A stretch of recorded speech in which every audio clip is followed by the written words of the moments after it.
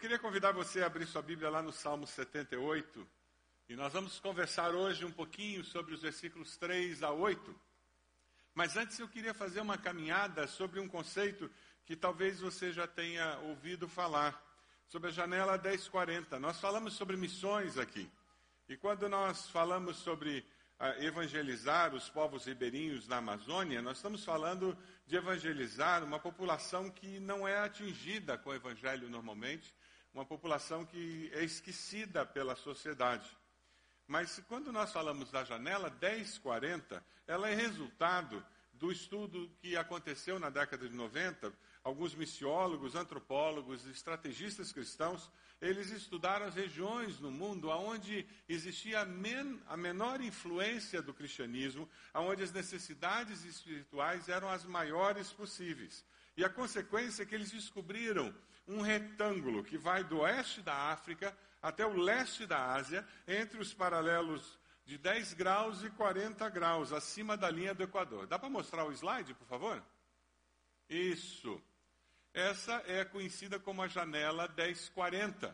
E se você der uma olhadinha, tem ali algumas cores que tem a ver com as religiões principais. Você tem o islamismo no verde, você tem o hinduísmo, você tem o budismo e você tem países comunistas, de origem comunista, onde o ateísmo domina. Essas são as 4 fés que dominam essa Janela 1040 principalmente. Tem também situações de animismo muito presentes nessa janela. Essa região é a região para onde nós temos concentrado a chamada para envio de missionários nos últimos anos. É a região que tem menos missionários e é a região onde nós temos menos cristãos, menos igrejas estabelecidas e menos pessoas nativas, autóctones, que pregam o evangelho na sua língua, na sua cultura. Esse é o grande desafio missionário da igreja nos nossos dias.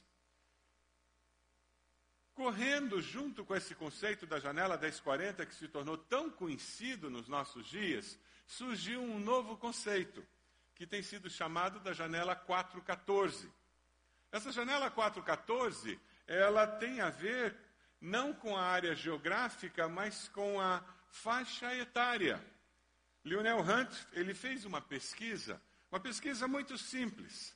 E nessa pesquisa ele fazia a pergunta: com qual idade você conheceu a Jesus Cristo como seu Salvador pessoal? E o resultado dessa pesquisa é muito interessante, porque 1% conheceu antes de 4 anos de idade. 85% das pessoas, 85% conheceu dos 4 a 14 anos.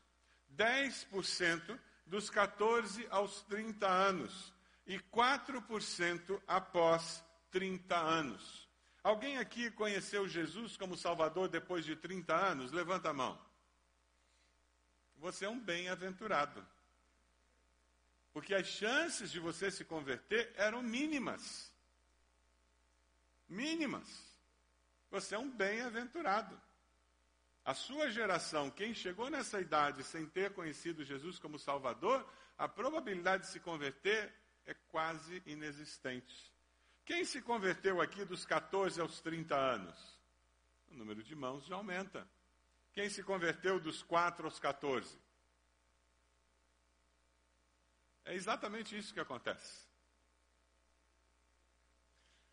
Esse termo Janela 414 foi cunhada para nos dar consciência da importância do trabalho com as crianças, da importância de nós trabalharmos na evangelização das crianças, no discipulado das crianças. George Barna, ele faz uma afirmação muito interessante. O maior desafio hoje é formar uma geração com cosmovisão bíblica cristã. E que se uma pessoa não for conduzida a uma experiência pessoal com Jesus Cristo antes dos 15 anos de idade, as chances dessa decisão ser tomada depois cai para apenas 6%. Ele fala que as chances são menores ainda. É impressionante a concordância da maioria dos pesquisadores da importância de nós concentrarmos a nossa atenção, nossos esforços e nossos recursos nessa faixa etária. tanto para evangelizar como para discipular. Não é verdade que nós temos a tendência de achar que as crianças, a gente cuida delas, diverte elas, e é a partir das adolescentes, jovens, é que a gente tem que discipular? Não é verdade? Quantos de nós, pais, mães, temos gasto tempo ensinando a palavra, versículos bíblicos, para os nossos filhos, para os nossos netos, enquanto eles têm 5 anos, 6 anos, 7 anos? Você já percebeu que nessa faixa etária eles são como esponjas? Uma facilidade absurda de decorar, memorizar as coisas. Qual é a melhor idade para se confiar em Jesus? Quanto mais cedo, melhor. 60 anos é uma boa idade para se converter? Certamente é. É melhor do que não se converter, mas 40 é melhor ainda, né? 20, melhor ainda. Mas olha, certamente quando você se converte como criança, é melhor ainda, porque você tem a vida inteira pela frente para servir a Deus. A vida inteira pela frente para servir a Deus. Quando você olha a sociedade em que nós estamos inseridos, eu li um artigo sobre uma análise da nossa sociedade, olhando as necessidades da criança. Eu achei que o autor era muito deprê, porque eu terminei de ler o artigo e eu fiquei para baixo. Mas no final eu tive que concordar que ele tinha uma certa razão. Eu vou compartilhar com vocês, depois eu tento ajudar você a se levantar um pouquinho, tá bom? Esse autor, ele dizia que na área de educação, nós temos que ficar preocupados com as nossas crianças, porque existem milhares de crianças no mundo que passam toda a sua infância sem ir à escola, analfabetas, semi-analfabetas, e aqueles que vão à escola, mas saem da escola e são analfabetas funcionais, porque não aprenderam nada na escola. O seu desenvolvimento intelectual é comprometido pela carência escolar e pela carência alimentar. Na área da família, nós vemos famílias disfuncionais cada vez mais presentes na sociedade, por causa de divórcio. Um número enorme de crianças estão crescendo sem um referencial do que é família, do que é pai e mãe, do que é um casal funcionando. Um número enorme de crianças passam o dia inteiro em escolas ou creches, ou com parentes, e muitos não sabem o que é uma disciplina sadia, não conhecem os princípios bíblicos, e isso tem alimentado uma geração rebelde. Não tenham medo de serem firmes comigo, disse uma criança. Eu prefiro assim, porque isso faz com que eu me sinta mais seguro. Eu dependo de vocês para saber o que é certo e errado, papai e mamãe. Não me corrijam com raiva, nem na presença de estranhos. Eu aprenderei muito mais se vocês falarem com calma e em particular. Não me protejam das consequências dos meus erros. Às vezes eu preciso aprender pelo caminho mais áspero. Não levem muito a sério as minhas dores. Eu necessito delas para poder amadurecer. Não sejam irritantes ao me corrigirem. Se assim o fizerem, eu poderei fazer o contrário do que me pedem só para irritá-los. Não me façam promessas que não podem cumprir. Lembre-se que isso me deixa profundamente desapontado. Não ponham à prova a minha honestidade. Eu sou facilmente levado a dizer mentiras. Não me apresentem um Deus carrancudo e vingativo, isso me afastaria dele. Não desconversem quando faço perguntas, senão serei levado a procurar respostas na rua, todas as vezes que não as tiver em casa. Não se mostrem para mim como pessoas infalíveis, ficarei extremamente chocado quando descobrir um erro em vocês. Não digam simplesmente que meus receios, meus medos são bobagem. Ajudem-me a compreendê-los e a vencê-los. Não digam que não conseguem me controlar, eu me julgarei mais forte do que vocês. Não me tratem como uma pessoa sem personalidade. Lembrem-se que eu gosto muito do meu modo de ser. Não vivam me apontando os defeitos das pessoas que me cercam. Isso irá criar em mim, mais cedo ou mais tarde, um espírito de intolerância. Não se esqueçam que eu gosto de experimentar as coisas por mim mesmo. Não quero ensinar tudo para mim. Não tenho vergonha de dizer que me amam. Eu necessito desse carinho e amor para poder transmitir para vocês também. Não desistam nunca de me ensinar o bem, mesmo quando parecer que eu não estou aprendendo. Insistam através do exemplo, e no futuro vocês verão em mim o fruto do que vocês plantaram. Na área do corpo, nós temos visto um problema muito grave na nossa sociedade. Temos visto crianças traumatizadas por maus tratos corporais.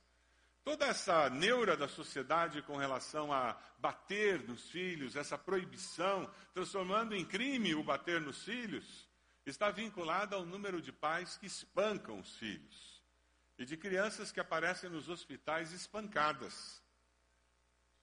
No nível psicológico, nós vemos crianças perturbadas por tantas ameaças, humilhações e privações.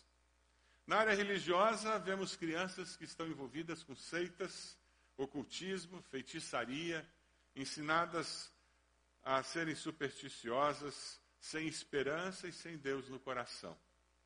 Na área sexual, estamos vivendo um tempo em que as pessoas estão querendo dizer que pedofilia não é crime e que crianças não precisam viver uma idade da inocência. E nas escolas públicas, dizendo que estão ensinando sexualidade sadia, estão, na realidade, roubando a idade da inocência das nossas crianças. Na dimensão social, crianças, mais do que nunca, passam fome, perambulam pelas ruas, e muitas delas estão sendo escravas, trabalhando para sustentar o vício de pais viciados, drogados, ou trabalhando para ter comida no final do dia. É um quadro desolador, quando olhamos o mundo todo. É deprimente ouvir tudo isso. Quando nós falamos da Janela 4,14, nós falamos do desafio de nós sermos resposta para uma geração. Mas eu queria deixar esse quadro genérico da sociedade mundial, que nos faz ver crianças como aquela da Síria, que chega na praia morta, crianças da guerra na Síria, no Iraque, que nós temos visto no noticiário, crianças de guerra, refugiadas, que vivem muito disso que eu acabei de falar. Mas eu queria falar um pouquinho sobre aquelas crianças que moram no seu CEP, que moram no endereço da sua casa e que tem seu nome, sobrenome. Sabe aquelas que convivem com você? As suas crianças, elas estão sendo evangelizadas por você? Elas estão sendo desafiadas por você a amar e temer a Deus diariamente? Elas estão sendo discipuladas por você? Os valores da fé cristã estão sendo transmitidos pela sua maneira de falar, de agir? Os valores da fé cristã estão sendo transmitidos porque você senta com elas, abre as Escrituras e juntos vocês compartilham da fé? Salmo 78, 3-8, na linguagem de hoje, nos fala de uma maneira muito gostosa. Eu queria que nós lêssemos juntos. Vamos lá?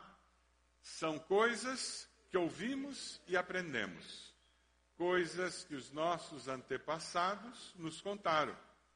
Não as esconderemos dos nossos filhos, mas falaremos aos nossos descendentes a respeito do poder de Deus, o Senhor, dos seus feitos poderosos e das coisas maravilhosas que Ele fez. O Senhor deu leis ao povo de Israel e mandamentos aos descendentes de Jacó. Ordenou aos nossos antepassados que ensinassem essas leis aos seus filhos, para que os seus descendentes os aprendessem, e eles, por sua vez, as ensinassem aos seus filhos. Assim eles também porão a sua confiança em Deus. Não esquecerão o que ele fez e obedecerão sempre aos seus mandamentos. Eles não serão como seus antepassados, um povo rebelde e desobediente, que nunca foi firme na sua confiança em Deus e não permaneceu fiel a Ele. Sentar com os filhos, abrir as Escrituras e falar sobre o que significa aquilo para você. Esse processo discipular dentro de casa é algo que Deus espera que nós façamos. Ele e eu estamos vivendo aquela fase da vida em que os filhos já estão adultos, já estão casados. E nós temos tido uma alegria muito grande. Embora eles estejam vivendo longe pela internet hoje em dia. A gente fazer estudo bíblico pela internet. E sentamos os 4. E nós usamos um material, um livro de casamento. E nós conversamos e fazemos aquela lição. E às vezes a gente esquece da lição. Que a conversa está tão boa sobre aquele assunto que a gente esquece da lição. E às vezes leva 3 encontros para fazer uma lição. Mas a lição é a grande desculpa para a gente falar sobre os valores de Deus. Porque o desejo é que não apenas eles, mas a próxima geração passe para a próxima geração essa fé que Deus nos deu. Esse é o desejo do Senhor para você. E isso começa quando o seu filho tem 3, 4 anos e você pega lá no seu celular, o Cristãozinho, e você está cantando aquelas musiquinhas do Cristãozinho. Quantos aqui já descobriram o Cristãozinho no celular? Tem pouca gente. Põe aí no Cristãozinho. Sabe a galinha pintadinha? Quantos conhecem a galinha pintadinha? A galinha pintadinha tem voodoo aquilo, né? Aquilo tem voodoo. Então, o Cristãozinho é a galinha pintadinha convertida. O Cristãozinho é a galinha pintadinha convertida. Mas quando você pega o Cristãozinho e o teu filho está vendo aquele desenho com aqueles cânticos evangélicos, com aquela mensagem das Escrituras, e você canta junto com ele, o que você está fazendo? Discipulado. Você está passando valores cristãos para o seu filho. E de repente o seu filho adolescente, você vai ter que escutar aquele rock pauleiro evangélico.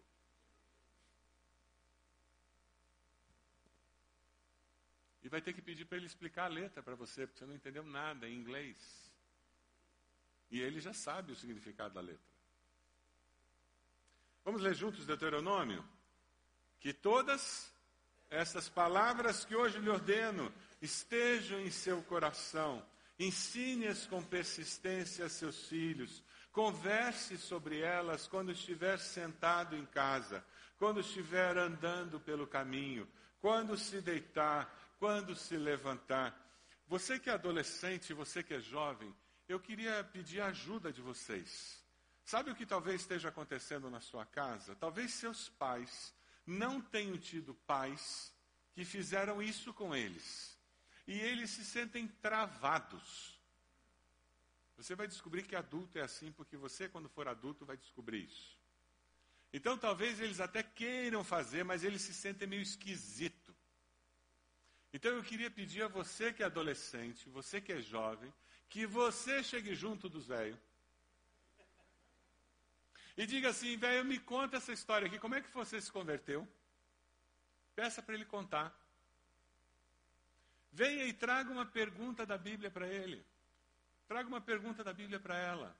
Você tome a iniciativa para ajudá-los. E quem sabe isso vai gerar um movimento e vai viabilizar que vocês comecem a ter esse relacionamento, um relacionamento discipular. É fundamental que na família a gente desenvolva esse relacionamento discipular entre pais e filhos.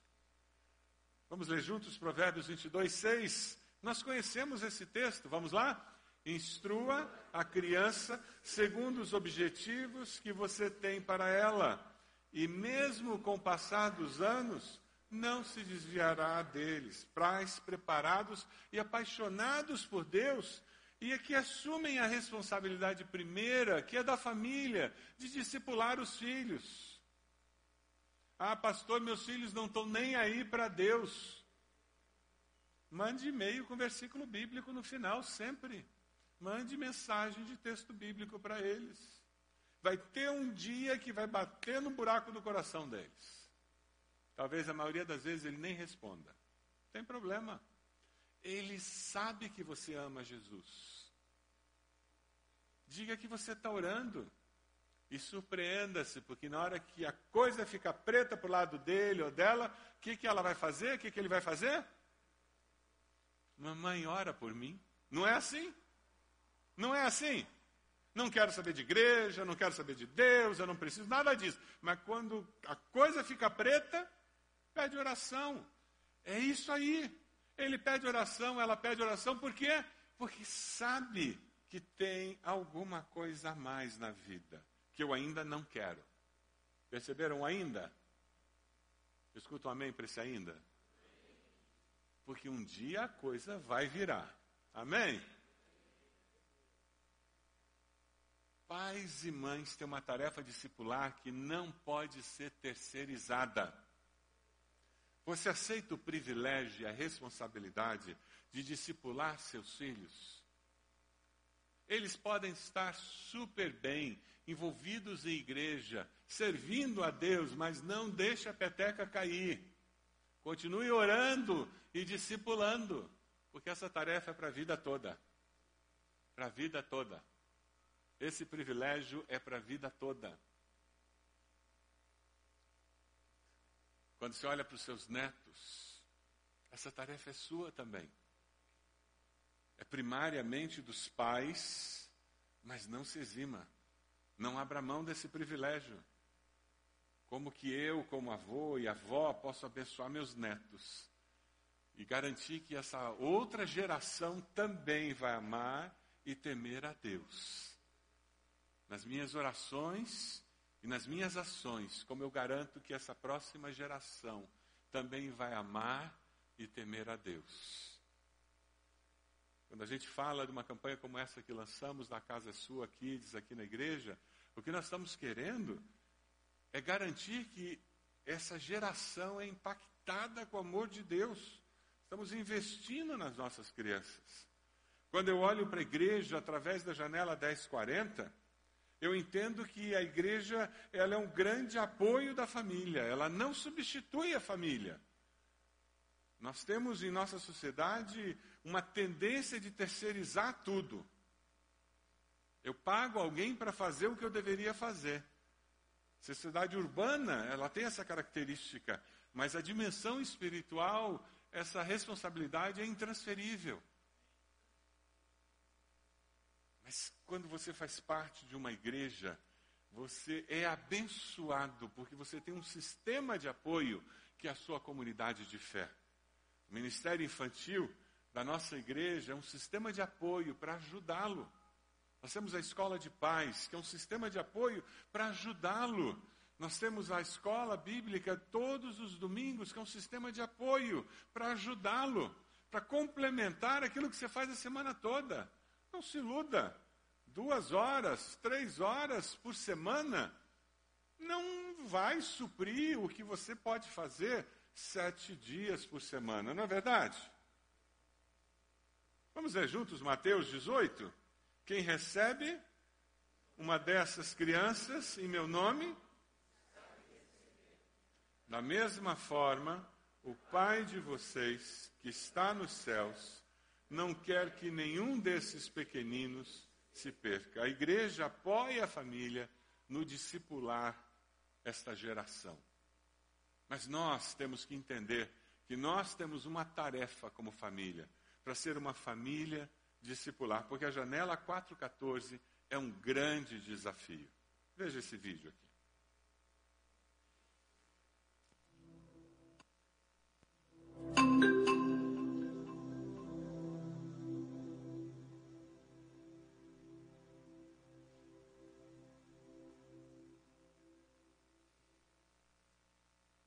Penso que você já leu Juízes 2:10. Quando Josué e sua geração morreram, a geração a seguir não conhecia o Senhor, nem as coisas que o Senhor tinha feito.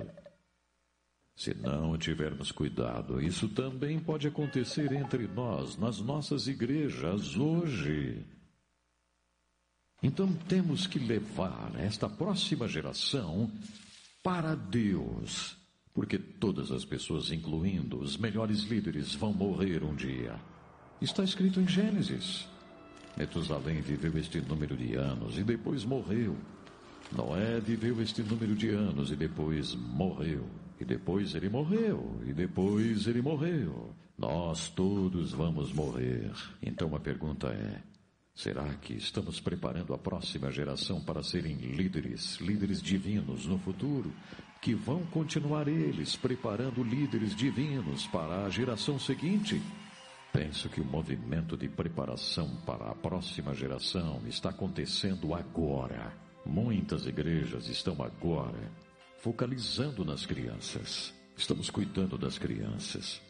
Elas estão sendo discipuladas, estão sendo orientadas para que a herança do cristianismo possa continuar através destas crianças para as próximas gerações. Eu tenho 2 filhos, o Caleb e o Daniel. E eu estou certificando-me de que eles possam discipular os seus filhos e os seus netos. Este é o meu grande sonho. E se isso está acontecendo não somente nas Filipinas, mas também na Ásia, na América Latina, na África, uau, uau!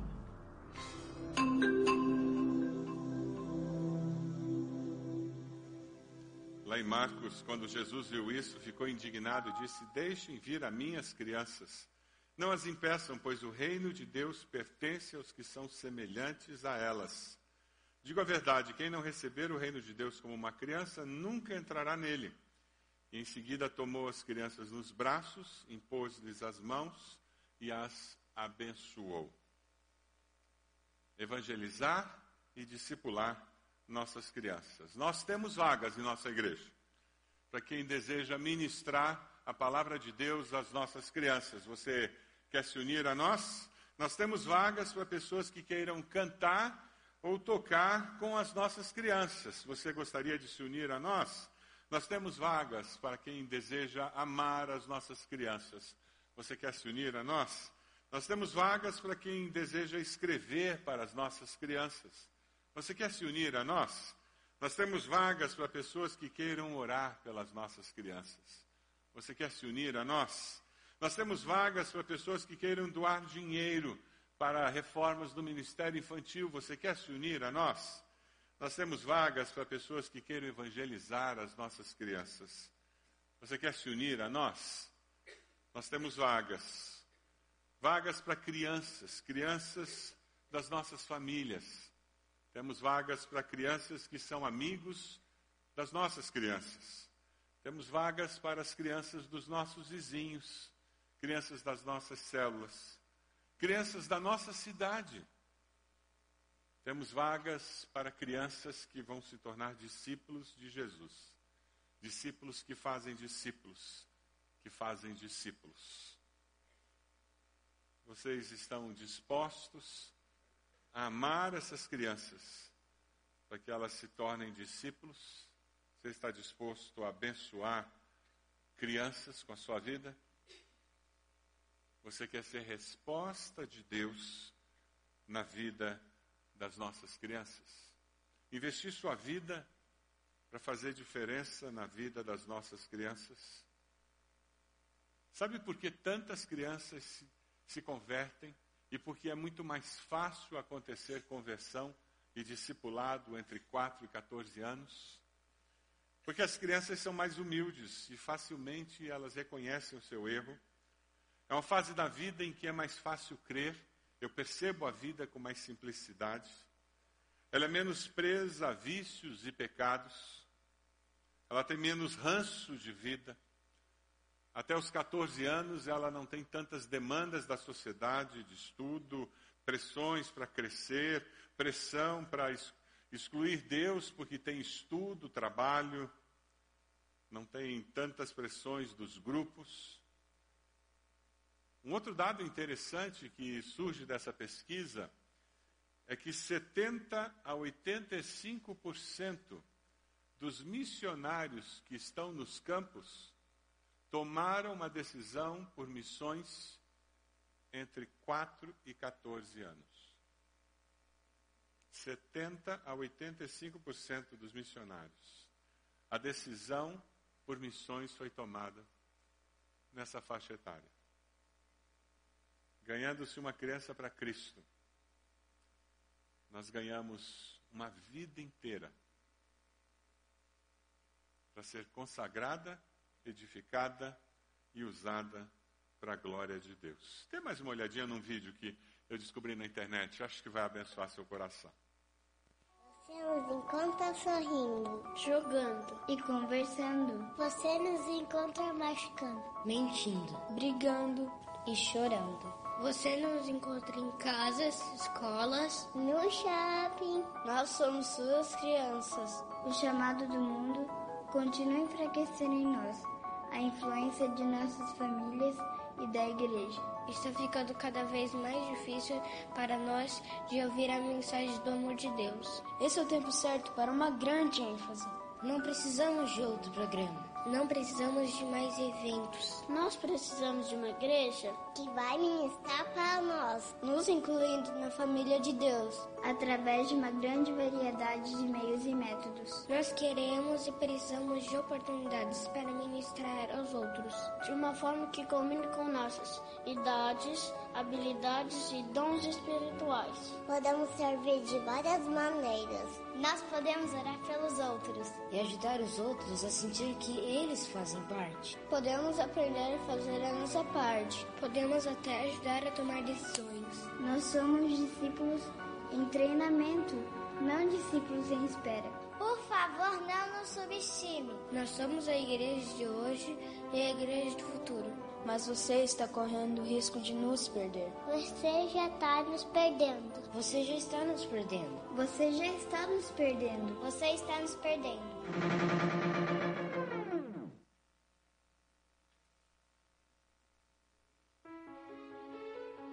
Você vai fazer o que for preciso para jogar até nós? Você irá onde nós estamos? Você vai nos ensinar como viver?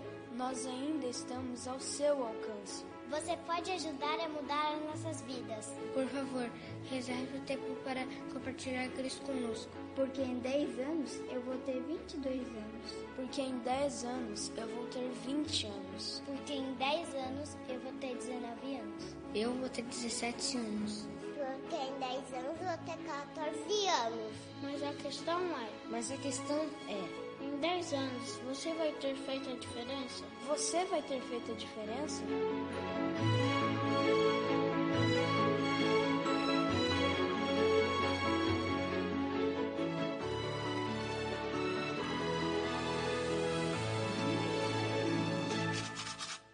Você pode abaixar sua cabeça?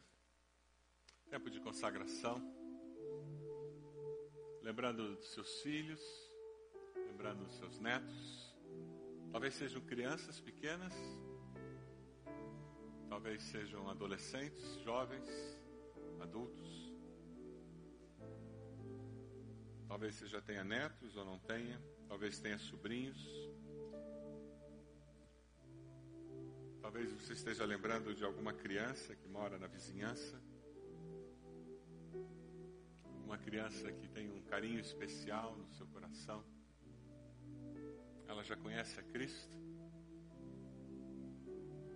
está sendo discipulada, crescendo no conhecimento da palavra, no amor e no temor a Deus.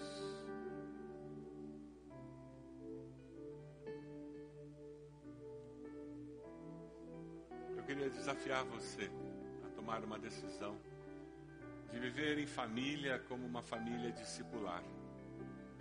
Uma família que discipula um ao outro. Que não terceiriza essa dimensão da vida cristã. Nós abrimos as Escrituras, compartilhamos textos da palavra. Nós nos abençoamos, nos estimulamos às boas obras, um ao outro. Quem sabe a decisão que você, adolescente, jovem, terá que fazer hoje é que você vai fazer o movimento na direção dos seus pais, porque você quer viver numa família discipular.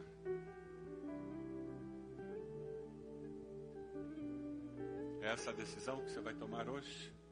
A minha família será uma família discipular. Quem sabe a decisão é que eu decido contribuir com a Casa Sua Kids.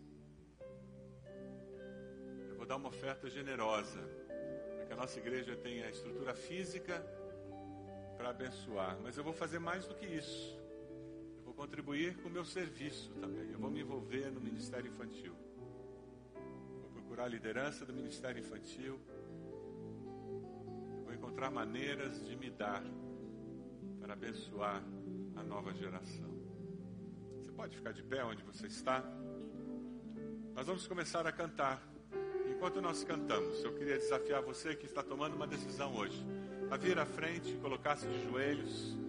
Com esse ato você vai estar dizendo: eu e a minha casa serviremos ao Senhor. Eu quero uma família discipular no meu lar. Eu estou decidindo abençoar as crianças dessa nova geração, seja aqui na nossa igreja, seja lá no meu condomínio, no meu prédio, na minha família maior, lá no filhos de colegas do trabalho. Eu sei qual é a criança que vai ser abençoada com a minha vida. Vamos começar a cantar enquanto nós cantamos. Vem aqui à frente, coloque-se de joelhos, consagrando sua família ao Senhor, consagrando sua vida ao Senhor, e nós vamos orar por você. Vem cá. Meu lar a ti, o nosso futuro para te servir, com toda a minha força e entendimento, quero dedicar o meu lar a ti.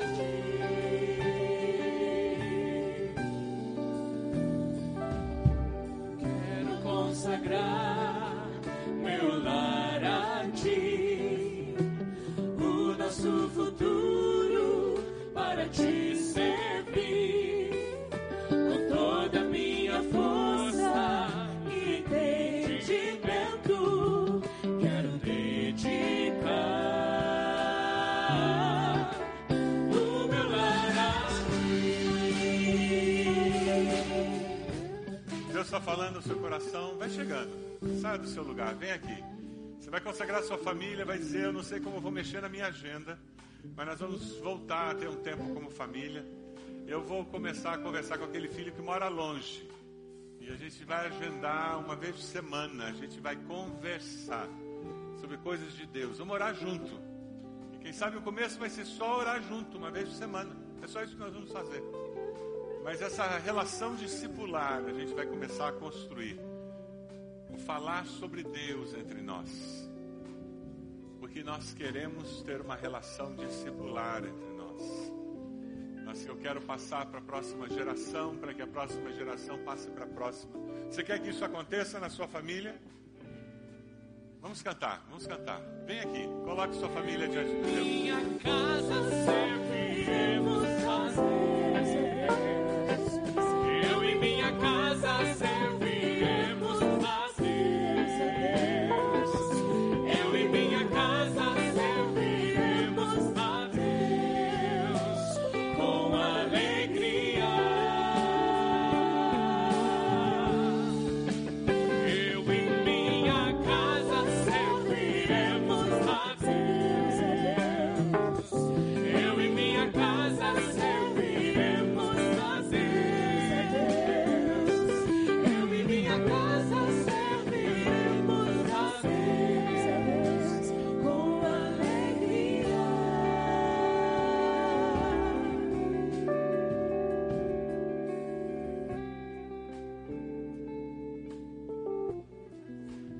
orar? Deus amado, te damos graças, Senhor. Louvamos ao nome do Senhor, porque o Senhor nos deu famílias. Te agradecemos pela nossa família. Bênção dos céus sobre nossas vidas. Te agradecemos pelos filhos que o Senhor nos deu, herança do Senhor. Colocamos suas vidas diante do Senhor. Toma-os em tuas mãos, ó Deus amado. Queremos te pedir, ó Deus, que o Senhor abençoe a nossa descendência. Nos ajude, ó Deus, a compartilhar a nossa fé. Tudo aquilo que o Senhor já fez em nossas vidas, para aqueles que são nossa descendência, que os nossos filhos, netos, os filhos dos nossos filhos e os seus filhos conheçam como o Senhor é bom e como as suas misericórdias se renovam a cada manhã, Deus. Ó Deus amado, proteja a nossa descendência do maligno, mas que eles experimentem a tua bondade e a sua fé seja real e verdadeira. Nos ensine, Deus, a amá-los e a viver de tal maneira a nossa fé, que nós estejamos abençoando as suas vidas. Toma esses irmãos e irmãs que estão aqui à frente consagrando suas vidas para abençoar a nova geração. Toma-os, ó Deus. Abençoe as suas famílias. Ó Deus, que eles sejam instrumentos do Senhor nas suas mãos. Nos abençoe como igreja, para que nós sempre possamos enxergar a importância de abençoarmos a nova geração. Que as nossas crianças cresçam amando e temendo ao Senhor. Que elas sejam alcançadas com a tua mensagem, transformadas pelo teu poder e se tornem homens e mulheres segundo o teu coração, Senhor. Abençoa, Senhor. Nós oramos no nome de Jesus.